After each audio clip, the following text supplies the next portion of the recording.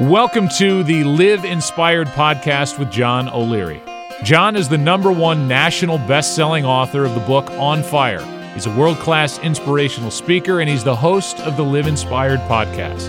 John interviews extraordinary individuals on their life story so that you can wake up from accidental living and more fully live your life story. Here's your host, John O'Leary. My friends, I want to take a quick moment to give you a special invitation. If you enjoy the Live Inspired podcast, what would you say to joining me live once a month? And not just joining me, but hundreds of other like-minded Live Inspired community members. And what if you could do it from the comfort of your own home? My friends, Live Inspired in studio with John O'Leary is exactly this, a gathering of our Live Inspired community members once a month for a live, inspirational webcast. Let's do life together. Registration for In Studio only happens twice a year, and here's a secret, it's opening soon. Don't miss it. Sign up right now. Be one of the very first to know when Live Inspired In Studio registration opens. You can go right now. Check it out. It's at johnolearyinspires.com/studio. One more time, it's johnolearyinspires.com/studio. Well, hello, my friends. My name is John O'Leary. So happy to have you here joining me in the Live Inspired movement.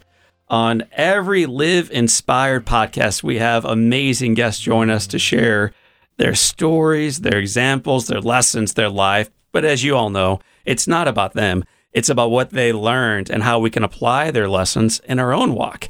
Well, today we have the great opportunity of having a new friend. His name is Tom Logan. He made the 2-hour trip up from Southern Illinois to share a little bit about his story. And before we talk about his story, a few numbers for you.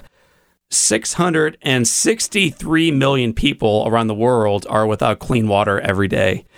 50% of hospital beds in sub-Saharan Africa are full of patients suffering from water-related illness. People in sub-Saharan Africa, this one blows my mind, listen to it, spend 40 billion hours a year fetching water. And then final stats, and we could share stat after stat after stat. Final stat, though, for this moment is, according to UNICEF, 4,000 children die because of unsafe drinking water every day. Every day, 4,000 children die because of unclean drinking water. And when we hear stats like this, if you're at all like me and like so many others, you kind of throw up your hands and say, well, geez, that sounds bad. But what can one person do about that? How can we actually make a difference in something so insurmountably massive? How can we make a difference? Well, I am seated across today from a man who may not feel worthy of it, but this is exactly what he's doing in his life today. He is digging wells. He is evangelizing on the front lines. He is making a profound difference. He's come to share his story in the Live Inspired podcast on what we can do in our own lives to make a profound difference in the lives of others, starting, by the way, with the reflection in the mirror. His name is Tom Logan. He's a guy that I look up to, a guy I respect, a guy that when you hear this story, you are going to want to learn more about as well.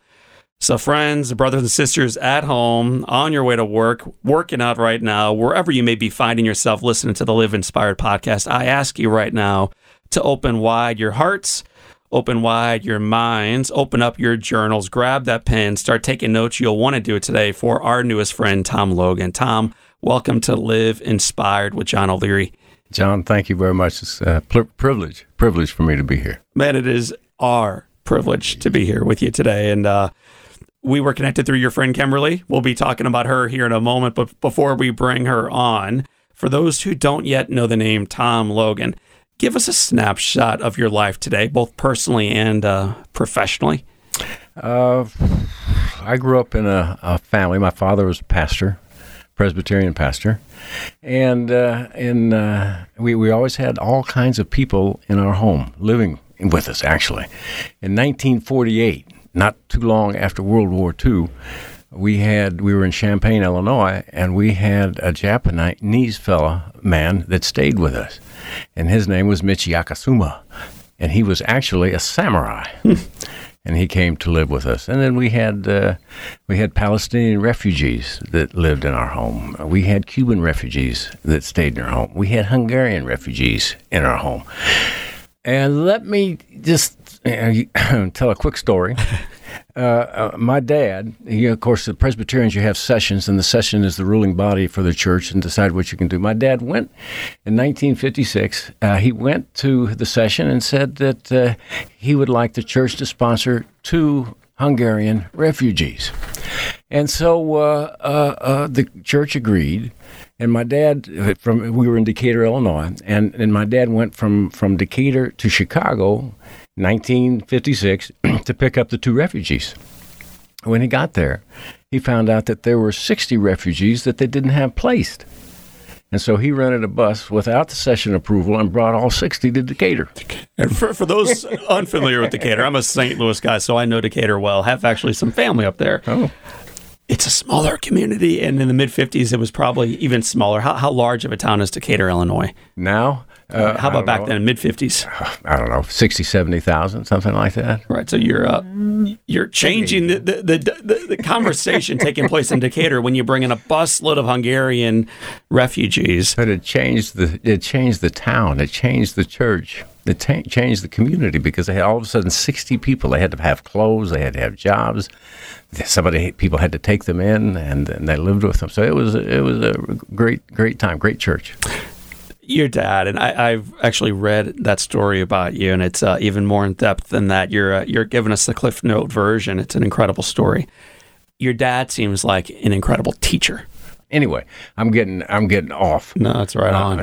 But so we had all these different refugees that came and lived with us, and then I was a very poor student, very, very poor student. Always a terrible student academically, and I think was it connecting the dots, or was it just lack of interest? Probably both. But I graduated from high school and got a job as a laborer building Interstate 74, saved some money up, and bought a ticket to Johannesburg, South Africa. I was supposed to be a bunch of other guys go with me, but I ended up being the only one. So at 18 years old, by myself, I fly to Ghana, all right? Hitchhike around Ghana, then hitchhike around Cameroon, hitchhike around Gabon, all right, go to Lamborghini, and spent 2 months with Albert Schweitzer. Now, people don't necessarily know who he is anymore, but he was the Mother Teresa of that age. Talk, because I recognize that as part of your bio. How did you connect with Dr. Schweitzer, and what was that experience like for you as a young boy traveling Africa with this really great, remarkable man? Well, he had no idea I was going to be there. I just showed up. And he took me in, and his eyes, he was 80-some years old at the time, and his eyes just sparkled. And he believed in the reverence for all life. You eventually make your way home. You make your way to meet the doctor, Martin Luther King Jr. Mm-hmm. You serve that organization, and you serve that mission. And it seems to me it's one of the turning points in your life, and there's many, but one is the assassination of Dr. Martin Luther King Jr. It seems this happy-go-lucky, optimistic, faithful cliff climber pivots a little bit in life after that. I was really kind of a shy kid, and still am, I guess. But that was working for Reverend Martin Luther King. Awesome, unbelievable. Now, he wouldn't know me if I walked in the room, but I shook his hand twice, and I took a couple pictures of him in Selma, Alabama, after Edmund Pettus Bridge and Bloody Sunday. And I went down and worked as a volunteer for his organization in Utah, Greene County, Alabama. And so we get a call. We got this demonstration in Demopolis. So we go down to Demopolis, and there's maybe 500 of us, and they've got the barricade up, and there's the police with their helmets and their guns and their batons and their shields and all that stuff standing on one side. On the other, there's 500 of us, women, men, children, 8 years old to maybe 80. And we sing this freedom song. We love everybody, we love everybody, we love everybody in our hearts, oh, we love everybody now. We love everybody, we love everybody in our hearts. And then we get down, the police come up and say, you got 60 seconds to disperse or else. we get down on our knees and begin to pray. Now, the Ku Klux Klan is standing behind bushes and trees with baseball bats and so forth in the yards. So we're down on our knees praying, and they come up, and we are, we will not be moved. We will not be moved. And they shoot off smoke bombs initially, and it goes straight up in the air. We think our prayers have been answered. And then they opened up with real tear gas. And the exact milliseconds that tear gas hit, we're up, we're out of there running like crazy. You can't stand it. It goes through your clothes and stings your skin, and it burns your eyes and mouth. You just can't tolerate it. I grabbed a little girl by the hand, maybe 9 years old, to make sure that she didn't run off into the grass where the Ku Klux Klan was. Headed back, tear gas, a grenade blew up right in front of us, covered us head to toe. Next day, we go back. We get up there and we say, we love everybody, we love everybody, we love everybody in ours. And then we get down on our knees and we begin to pray, and they come up and they say, you got 60 seconds to leave or else. The police do, the state troopers. And then all of a sudden they say, you're all under arrest. Hey, man, we're happy. We're cheering. We're not getting beaten. We're not getting tear gas. We're going to jail. So we all line up. And we get on 5 buses. They have school buses. They're going to take us to the jail in Selma, which is about an hour away. So we're on these buses, and the buses are just rocking, singing freedom songs, And a state trooper gets on our bus and says, "There's going to be no more singing on this bus, all right? Or I'm going to tear gas you." Well, you could have heard a pin drop on our bus all the way to Selma Jail. We get to the Selma Jail and we pull up, and all the other buses, man, they're singing freedom songs, and we're ashamed. So we start singing freedom songs. The state trooper got on our bus and tear gassed us and blocked the front door, and that we couldn't get off. We sat in that tear gas for over an hour before we were processed. And then we were put in a cell. There was about 150 of us. There wasn't enough room for us to sit down at the same time. There was a toilet that overflowed in the corner. There was a wash tub that had a cup on it for our drinking water for all 150 of us. We were there from Wednesday until Saturday.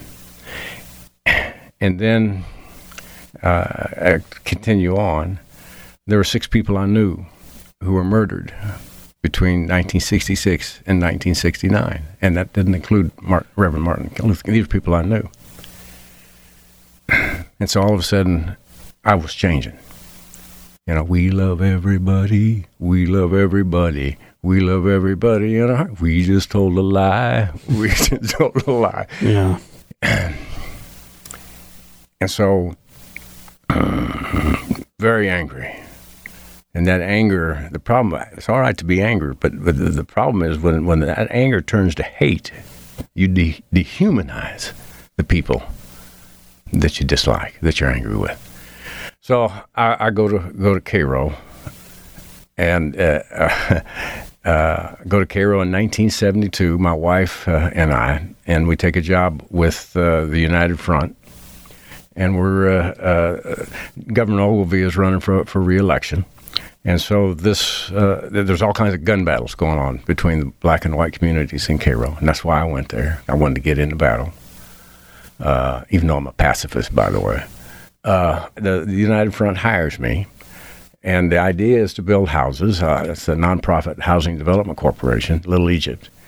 And so Governor Ogilvie provides the money to get us started. We got 15 houses that we got financing for. We've got 15 houses under construction on scattered sites, nothing easy, I don't know anything about construction. I don't know the difference between a footing and a foundation.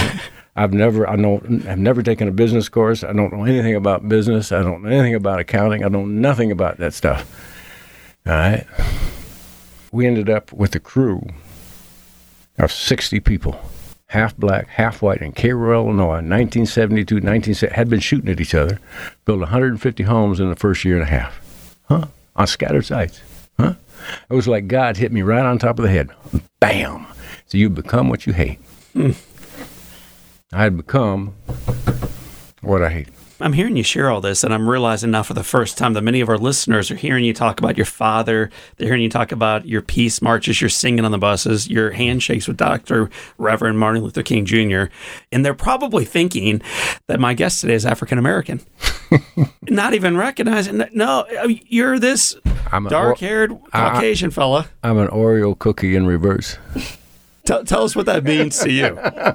I'll let you explain it on this one. That's what I've been called by my African American friends. But I don't.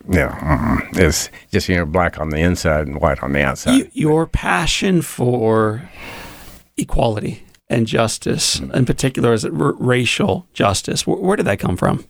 From my dad. Yeah. And from the experiences that I had, the people that I grew up with, awesome, unbelievable.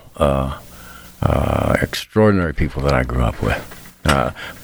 They accepted me regardless of the fact that I was one of the slowest ones in class. Your wife, Jocelyn. Awesome. I've recognized we could spend the entire hour bragging on her, but talk about Jocelyn. If it wasn't for Mama Jocelyn, I'd either be in jail or dead. Extraordinary woman. I have been with Jocelyn since 1963, and we've been married 52 years. And I always tell people that know us, I'd say, "Oh, she's really had it easy." But the story after story after story. She's the one that will keep me in line. When I was in Africa in 1994, what had happened is I'd started a school in the bush, and it had gone, and that's another story. But the Reverend Timbo had contacted me, wrote me a letter in January, said, "When you're out in September, we want you to start a school for the hard of hearing." And I wrote Reverend Timbo back, basically just blowing him off, saying, "Well, we'll think about it when we get there." Putting him off.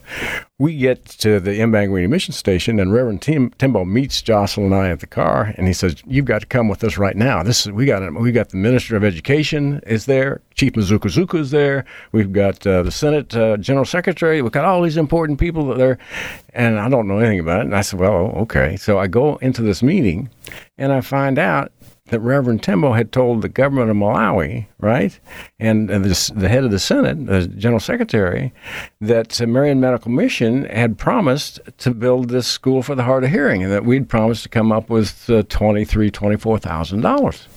And that based on Reverend Timbo, the government had provided 3 teachers, and there were 23 students using borrowed buildings. And I'm saying, and they said, "We need $20,000, $23,000. And the amount of money we had in the account was $3,000. So I stand up to address everybody, and my wife is there. And she's the one that keeps me in line. So I stand up and I say, "Well, I hate to tell you this, but we don't," and I feel this yank on my collar. I said, "What's up?" "Tell them we got the money." So I said, "We've got the money." And we started the school. By the time we got home 3 weeks later, the money was in the account. Extraordinary. So and over and over, and Jocelyn is the one that keeps us straight. We've got 4 programs, and there's a counting system in each one. There's never been a time when we've ever been in a deficit at the end of the year. You're sharing a little bit of her heart and where this journey has led you both. But most extraordinary woman in the world. I got to back the Toyota Land Cruiser up just a little bit farther. Yeah, in 1985, what happened was I'd been in Ethiopia when I was a boy, when I was 18. And in 1985, they had that big famine in Ethiopia. And so my wife and I, we gave some money to the organization that was doing such a great job of publicizing it, and we found out that 40% went for overhead. So we set up Marian Medical Mission, where one of the founding, 100% of what you give goes to its designated purposes. 100% of undesignated money goes to the mission field in Africa without the cost of a stamp being deducted. Now, but that's impossible. But we've been doing it since 1985. So anyway, I get an orthopedic surgeon, Dr. Richard Morgan, general surgeon, Dr. Joe Poeta, and my accountant, Tom Van Horn, and businessman, Tom Kirby, and the five of us, we decide we're going to go to Africa. I mean, this is high. No, this is tough. I mean, we're awesome, right? We're going to go to Congo, which is Zaire at the time, mm-hmm. and we're going to solve all the problems in 3 weeks. Come home. Well, it's funny. You keep saying that was impossible, and then you talk about how you did it. It seems like this is generally your mentality in life. Well, it's what drives me. I love being involved in the impossible over and over and over. You can take my history from 1972 up through today, and over and over and over and over again, I've been involved in the impossible, and it's because only together can we be who God created us to be.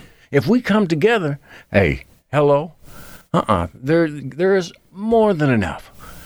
Just the Christians. And it doesn't have to be, it could be anybody, you know. But just the Christians could feed all the hungry people in the world. There's no reason for there to be hungry people. Just the Christians could provide safe drinking water to everybody. The world. We could do it. But we've got to come together. When did that calling to provide safe drinking water become yours? In 1990, I was in Malawi, up at Mbangwini, and I went from Mbangwini and I went down to Ekwindeni, and I ran into a missionary named Dr. Knowles. And Dr. Knowles took me out to a village, and he was very aggravated because he said, the government has promised to build, I don't want to get in trouble, but the government has promised to build a well, and they didn't do it. Over and over again, they promise and they don't do it. And so I ended up turning to Dr. Knowles, and I said, well, why don't you build the well? And Dr. Knowles turned to me and said, why don't you? Now, I don't know anything about engineering. I don't know anything about wells. I don't know anything. But so anyway, that was the beginning of the well program, and we started building a very simple, very easy well. And the key to this program is you got to build a well that the extreme poor can maintain if it's going to be sustainable. You're talking about people, that have no money, and if they don't grow the food, they have no food to eat. So in every interview I've ever heard you share, you talk about sustainable drinking water, but always the word sustainable in front of drinking water. Tell me what that means to you. Sustainable means that once the well is in, that Marian Medical Mission or anybody else, they don't have to go back. The people themselves can maintain it. Also understand, we build a well at a price nobody else can build. It's a fact, okay? What happens is the field officers, the African field officers, will go in and organize the villages, 5 men, 5 women, that's the village committee. And the village committee then has to agree to make the brick and provide the stone, sand, and the unskilled labor. The village itself has to agree to do what they can. We only do what they can't, which is what we do is we provide the pipe, the pump, the cement, and the skilled African labor. All right? Even share that for a reason. Sometimes it seems like we should just supply everything, but it seems like you've intentionally chosen to supply as little as you can in order that they have to supply the rest. Why do you do that? Well, a couple of reasons. One, because then they have ownership and they have pride in their well. The other thing is that we build a well for $400. Anybody else building the same well will cost $3,000. Okay, now we're able to build it for $400 because, and actually these subsistence farmers, all right, who are also maintenance people, they actually make the Mark V galvanized steel pumps. We got a workshop that makes the pumps in Mbangwini, Malawi, one in Zambia, and one in Mbeya, Tanzania. So then they make the pumps. When you come into a community that does not have the wells yet, what explain to most of our first world listeners? Most of our listeners are somewhere in the United States and in about 52 other countries that tune in, but most of them are first world living right now. They turn on the water and fresh water comes out. When you walk into one of these villages, what is the water like? What's the situation like before your wells arrive? Well, they drink the water from the same place that the animals drink it. There's open holes, streams,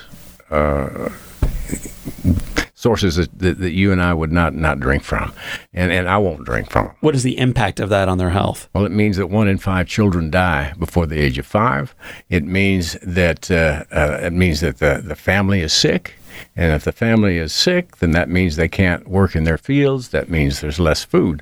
If they're healthy, their children don't die. It means they can work in their field, produce more food, which means there's less starvation. Your passion for these projects and these people, what's the genesis of that? I mean, last year, let's brag for a moment. I think you and your folks installed 2,835. I round up 10,000 wells. No, but for 2,800 wells, man, covering 57,000 square miles, right, where there are no roads in most of it. Okay, right. There's one tarmac, but and people will go, and we're serving the rural areas. Okay, and our volunteers will say, "Why don't they fix the roads? People don't need roads if they don't have vehicles." Right. Okay. So, anyway, and so it's hard to get to. Now, can you imagine? 2,800 wells. All right, that's 28,110-pound bags of cement. Now, how do you get that distributed over 57,000 square miles? It means people carrying a 110-pound bag on their head, walking down the path, putting it on a push bike, using an ox cart or whatever. But you've got to get and there's no electric power. How do you communicate? How do you get the villages organized? We got field officers, African field officers. Each field officer covers about 3,000 square miles on a motorcycle. And I'm telling you the quality. These guys are awesome. All right. A field officer's contract says he'll build 100 wells a year. He'll be responsible for in the 3,000 miles. You know what the average was last year? Average number of wells per field officer is 157. He gets paid for 100. All right, we got field officers that did 200 wells last year. Are responsible, like organized it, structured. I will match these guys up with anybody, anywhere. They are awesome. So I saw a picture of a man in a massive hole. Looks like it's going to be a well. The first picture I saw of him was dirt all over his sweet bald head. And then this dude was filthy. And then the next picture is him looking up at the camera. Grinning. You got dirt everywhere, man. And then through all that dirt, you got these massive white teeth smiling brightly, brilliantly toward that camera. It tells me a lot about the guy in that hole, but I think it tells me a lot about the people around him. Yeah. Talk about the joy that you see in these villages. The people in Malawi, Zambia, and Tanzania could teach us something about joy. Even though their children die, even though they don't have medical care, even though they don't have roads, even though they don't have enough food, they can teach. You can show up. If I could take you right now and set you down in a village, they would rush around and try to find the best chair, sit it under a tree. The little kids would come up and get down on their knees and shake your hand. They'd disappear. Even though they don't have enough food themselves, they would find a chicken somewhere and cook that chicken and make sure that you had something to eat before you left. Yeah. And they smile, they grin, they laugh. There was a big famine that hit Malawi in 2015. Okay. Lasted for 2 years. Reverend Kachipapa, who is the general secretary in central Malawi for the Presbyterian Church, he was in Detroit. And he was talking about the famine and the problem and so forth. So I pulled him aside and took him outside. Didn't want anybody to hear and I told him, I said, Reverend Kachipapa, I promise you that Marian Medical Mission will come up with $100,000 for you to buy maize, so you can feed you. That's corn, yeah, corn to feed your people. We'll do that. So I said, don't tell anybody. We ended up buying 47,000 bags. You know how much? 47,000 times $20 is what? I was told there'd be no math involved in this interview today, and if there was math, I would be the teacher, not the student. Well, anyway, it really wasn't $20. It cost us $17.54 per bag at the end of the day, and it's over $800,000.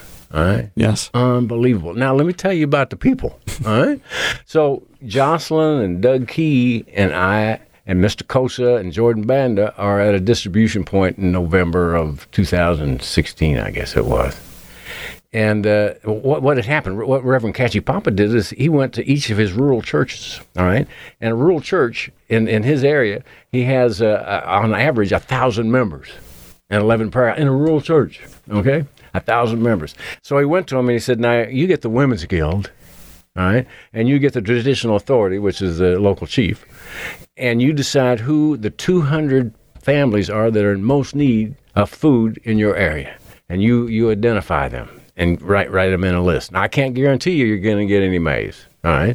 But if I can find the maize somehow, at least you'll be ready. All right. So that's what happened. We were able to get that maize purchased and distributed. And anyway, so we're at this distribution point, and they unload half of it. So half of it, each bag weighs 110 pounds. They got 250 bags that time, and there were 1,800 families that showed up, and we only had bags for 250. Okay, so I get up, about half of it's been distributed. I get up and walk around the corner of the church, and there on the ground are 2 bags of maize that they've just been given, and the bags are open, and they're putting it into other bags and other buckets and so forth. I look across the dirt road, and they're doing the same thing over there. I look down the road, and they're doing it down there. I turned to Mr. Cosa. I said, what in the world is going on? He said, they're sharing the maize they got with those who didn't get any. Now, can you imagine? You get enough food, and you don't know if any more is coming to feed your family of 6 for a month, and you're going to share it? So I'm sitting, I said, why are these people better than me? And I began to think, I said, they don't have TV. They don't have screens. They know their neighbors. Their neighbors' kids are their kids. I mean, it's like one big family. Right. And if you know somebody, you can't really let them starve. That's right. So, anyway. Man, you have been through the height of racism here in the United States to a degree. You have been through your own accidents. You've been stuck on cliffs twice. You've been through droughts and starvation. You've been at the bottom of wells, and you've been at the bottom of crises in life. And yet here I am seated across from you today, and you have this simple glimmer of hope in your eyes, and you keep hitting the table with passion, man. I've never been across from a guy with more enthusiasm for life. Clearly, you haven't surrendered quite yet. What keeps you going when others say, that can't be done, that the hill is too high? It's being involved in the impossible and being involved hand in hand with God's people. It's extraordinary. It just drives me. I can't be who I ought to be unless you are who you ought to be, and you can't be who you ought to be unless I am who I ought to. Who said that? Reverend King. Like you brought that up, I'm gonna ask you about a few of the quotes that I've seen you or heard you or read you quote specifically from him, and I'm gonna ask you what they mean to you. I believe he said this: understand the best defense against war and terror is a world well fed and well read. Amen. What does that mean? Well, that means if we share what we have, there's more than enough. There's more than enough. If we reach out and grab our fellow man's hand and walk with them and share with them, there would be no war. And there is not a shortage. How can the most powerful country and the richest country on earth say we don't have enough? Come on. We Christians have more than enough. And God will provide it. Get into, like the feeding of the 5,000. I mean, here's the disciples come to Jesus and say, hey, the people are hungry, send them home. And Jesus said, well, feed them. Huh?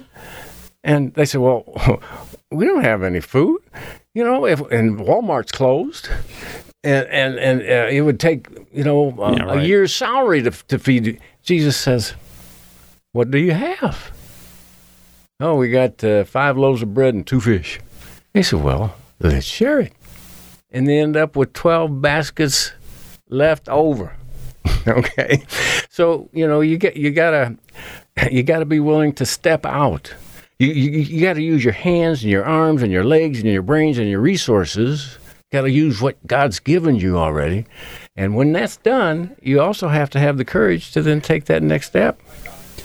Tom, for those listening right now who either have no faith, and that's many of us listening right now, or have a faith that's been shattered, or they're dealing with their own storms right now, and they're thinking to themselves, man, this guy, he's awesome, he's passionate, he's making a difference, but he has no idea what I'm going through right now. No idea of the cliff that I'm stuck on today. And the handhold is not a jump away, it's a lifetime away. What would you say to those folks that are struggling right now in their own situations? Come to Africa with me. Come with me. Go out into a village and see these people that have absolutely nothing, and watch them smile and grin and shake your hand and go and give and share what little they have with you.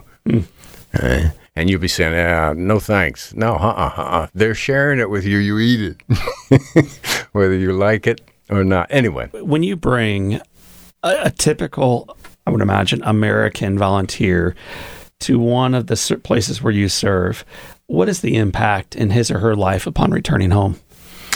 Because clearly we understand the impact that you are part of 2,800 plus wells and all the families that you serve through that in 1 year. In 1 year. 32,000 in total. Yeah, 32,000. Yeah. But talk about the impact also of those who serve and show up. When it's the first time that they go, and they really haven't been, they're in shock.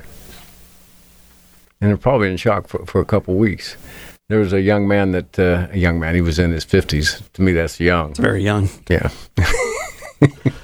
Getting closer to young for me every day, man. I'm stepping toward it myself. So he goes, and I'm taking him back to the airport. And Sean turns to me, and he says, I asked him, I said, well, you going to come next year? He said, no way I'd ever come here again. There's no way. By the time he got to South Africa, he wrote me, and he sent me an email. He said, well, maybe. And by the time he got home, he said, I need to go back. Right. And one of the problems with a new volunteer, when they come, and me too, when I get back from Africa and I get back to the United States, you'd think that you'd be up. I'm depressed. I look around. Well, number one, I'm out of the battle. It's still in the battle here, but the battle there is different. You're picking up a bag of cement, you're carrying it to a village, you're blessing a well, you're doing whatever. You're driving a truck through the bush, but you get back here, and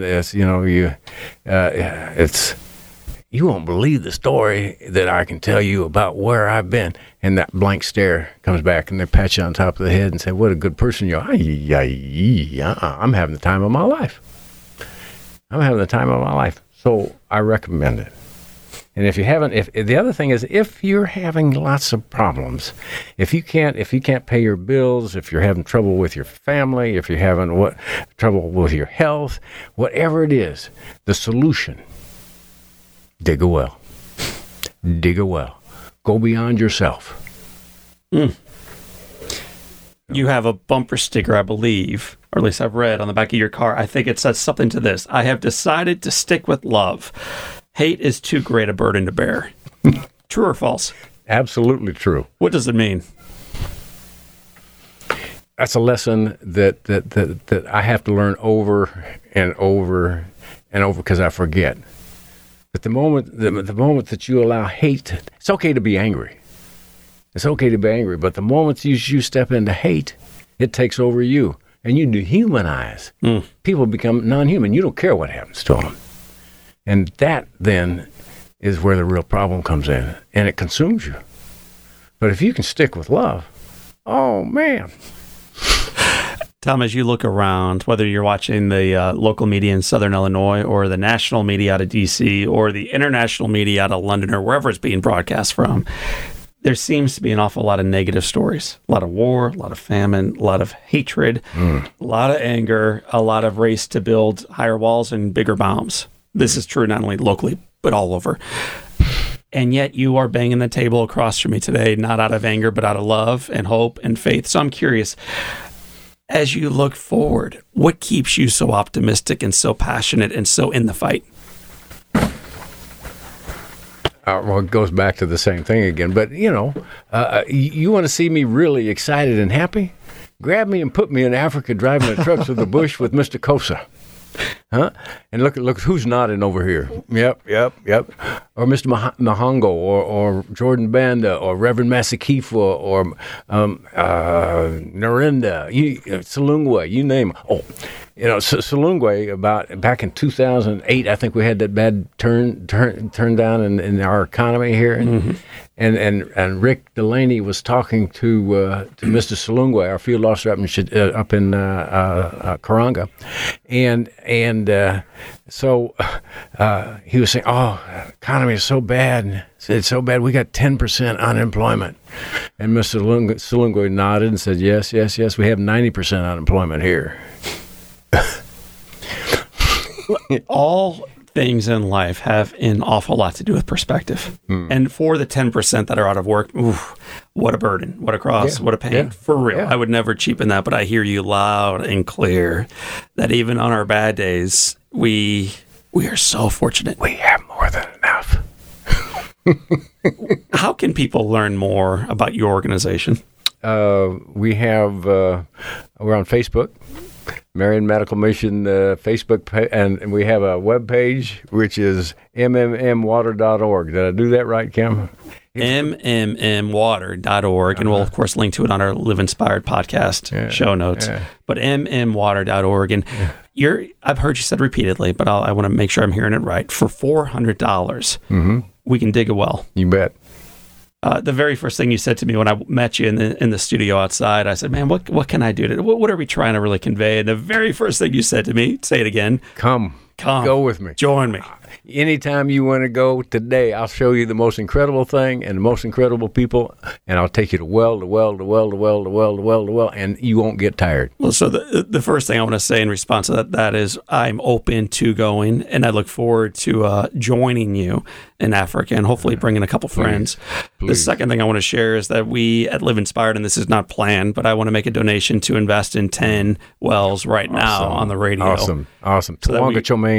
Say that again. Tawanga Chomeni. Tell me what that means. Thank you very much. Do you pass along my love and my respect and my honor for doing this? And I want to encourage our listeners right now to visit you at your website, mmmwater.org. Learn more. We spend an awful lot of our time as a society talking about what's wrong. You spend a lot of your time talking about solutions and how to make it right. And so as a guy who believes that the answer to the problem in the room is in the room already, man, I want to thank you for being an example of that to the rest of us. John, I want to thank you for giving me a chance to be here. And I told you when we first met that your video, I played 3 times. Right. The first time I played it, I cried. The second time I just watched. The third time I showed it to my wife. Outstanding. We are on the same page, man. Well, you don't get off that easy. Praising the interviewer doesn't get you out of here early, man. You still got to walk the gauntlet. You got 7 questions as we wrap up. We call them the Live Inspired 7. And Tom, Logan, everyone who has joined us in this dance ahead of you has gone through these, so I want to make sure you do as well. The first question, and maybe Albert Schweitzer has something to say about this one, but what is the best book you've ever read? Well, obviously the Bible, and I can go back and tell you, and that's the one I quote and tell all over and over and over again, but Tony Campolo has written several books that I've read, and I was telling you some of the quotes that I like the best. One of them is, what's the point of tiptoeing through life so that you arrive at death safely? That's awesome. God, we were created in God's image, and we reversed the favor and created God in our image. and then I like this one very much, and that is when we die and we meet our Maker. I don't think that we'll be asked to recite the books of the Bible or to explain the Holy Trinity. I think what will be asked is, when my son was hungry, did you feed him? When he was thirsty, did you provide him with a glass of water? When he was naked, did you clothe him? When he was sick, did you care for him? When he was in prison, did you visit? That's what I think will be asked. So anyway, that's Tony Campolo. That's awesome. Yeah, it is. What's one positive characteristic, one trait that you possessed as a child that you wish you possessed as strongly today? Gee whiz, I don't know.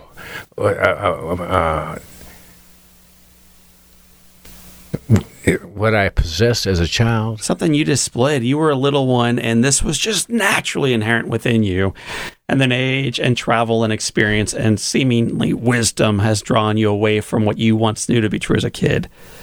So Goodness. Bring me back to that point in your childhood, that one thing you did best as a kid that you wish maybe you did a little bit better today. You know what? I'm stumped. I'm having trouble with that. As a child, I was very shy, and I would say that one of the big things that I miss is the fact that we had all kinds of refugees that lived in our home, and the opportunity we had to learn about other cultures. Perfect. Okay. And by the way, that opportunity, believe it or not, was alive in 1956. I think it's still alive in 2018. And whenever you're listening to this podcast, they're next to us and they're around us and they are us. So don't miss the opportunity to learn a lesson that I think you are intended to learn. Tom Logan, if your house caught fire and all living things are out, people and pets, you have an opportunity now to run in and grab one item. Just one item. What would you grab? My picture albums. Yeah. If you could sit on a bench overlooking a beach on a picture-perfect day and have a long conversation with anybody, living or dead, who would you want to have that nice long visit with? Well, there's a number, but Jesus. What's the first question you would ask Jesus? I said, how can I keep my anger from becoming hate? And I think at that point, Jesus would laugh and said, I've told you that. I've showed you that in 1973 and recently. All right? The answer is there. And you received that answer, but you forget. Love. What's the best advice you've ever received? From my mom. And she said, if you want it bad enough, you can do it. And part of the reason she was telling me that was because I was not a good student. And she'd have me up against the blackboard that she had in the kitchen trying to get me to learn how to spell. Never worked. I still can't spell. But over and over again, she would say, but if you want it bad enough, you can do it. So the point being is, no matter what the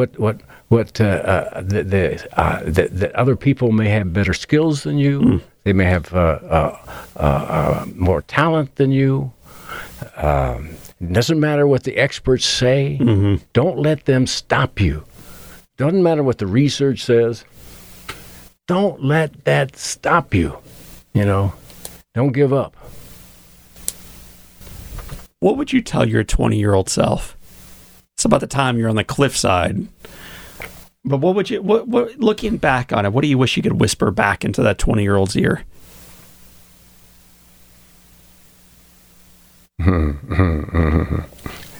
Don't forget to love. Tom Logan, it has been said that all great people can have their lives summed up in one sentence. You being a great person, and you're too humble to admit it, but I will do it for you. How would you like your one sentence to read? He provided the boots that had the straps. You know, one of the things that King talks about is, you know, people ought to pull themselves up by their own bootstraps. Well, they got to have boots. That's right. If they don't have boots and bootstraps, then that the whole point is nullified. So I would want to be known providing the boots and the bootstraps. Well, I was at a conference last week, and the person who spoke directly ahead of me said, there's an old story about a guy who was walking through a village, and they noticed someone drowning in the river. And they went over to the river while everyone else was standing around watching, went into the water, pulled him out. And then another person ended up coming down this water toward him. So he pulls him out too, as all the villagers are watching. Then a third comes toward them. And now all the villagers are coming to try to get the third guy. And then the fourth guy. And then as all these folks continue to come down toward them, the first guy leaves and starts walking away from the village. And one of the kings says, "Where are you going? We need your help." To which the traveler says, "I'm going up the river. I'm going to stop whatever is causing all these people to fall in the first place." And man, when I think of your life, you're not just providing boots so that people can pull themselves up by it. You are going up the river to encourage them to stop falling in. You're part of the solution. And it has been an honor to spend a little bit of my day with you today, Tom Logan. Thank you very much, John. I'm impressed. And come with me. Go with me. Awesome. Then I'll just have to make sure my wife doesn't hear about the Jeep flips, the malaria episodes, the crisis taking place on the floor. She misses that part of the podcast. I'm in good shape for joining you. But you have my commitment to the financial contribution, to the prayers, to sharing the good news, and to being open to being with you in Africa in the near future. I look forward to it. Please. Thank you. My friends, that is Tom Logan. This is John O'Leary. Well, pull up your bootstraps, put on those boots, get after it, because today is your day. People, live inspired. My friends, I want to take a quick moment to give you a special invitation. If you enjoy the Live Inspired podcast, what would you say to joining me live once a month? And not just joining me, but hundreds of other like-minded Live Inspired community members. And what if you could do it from the comfort of your own home? My friends, Live Inspired in studio with John O'Leary is exactly this, a gathering of our Live Inspired community members once a month for a live inspirational webcast. Let's do life together. Registration for In Studio only happens twice a year, and here's a secret, it's opening soon. Don't miss it. Sign up right now. Be one of the very first to know when Live Inspired In Studio registration opens. You can go right now. Check it out. It's at johnolearyinspires.com/studio.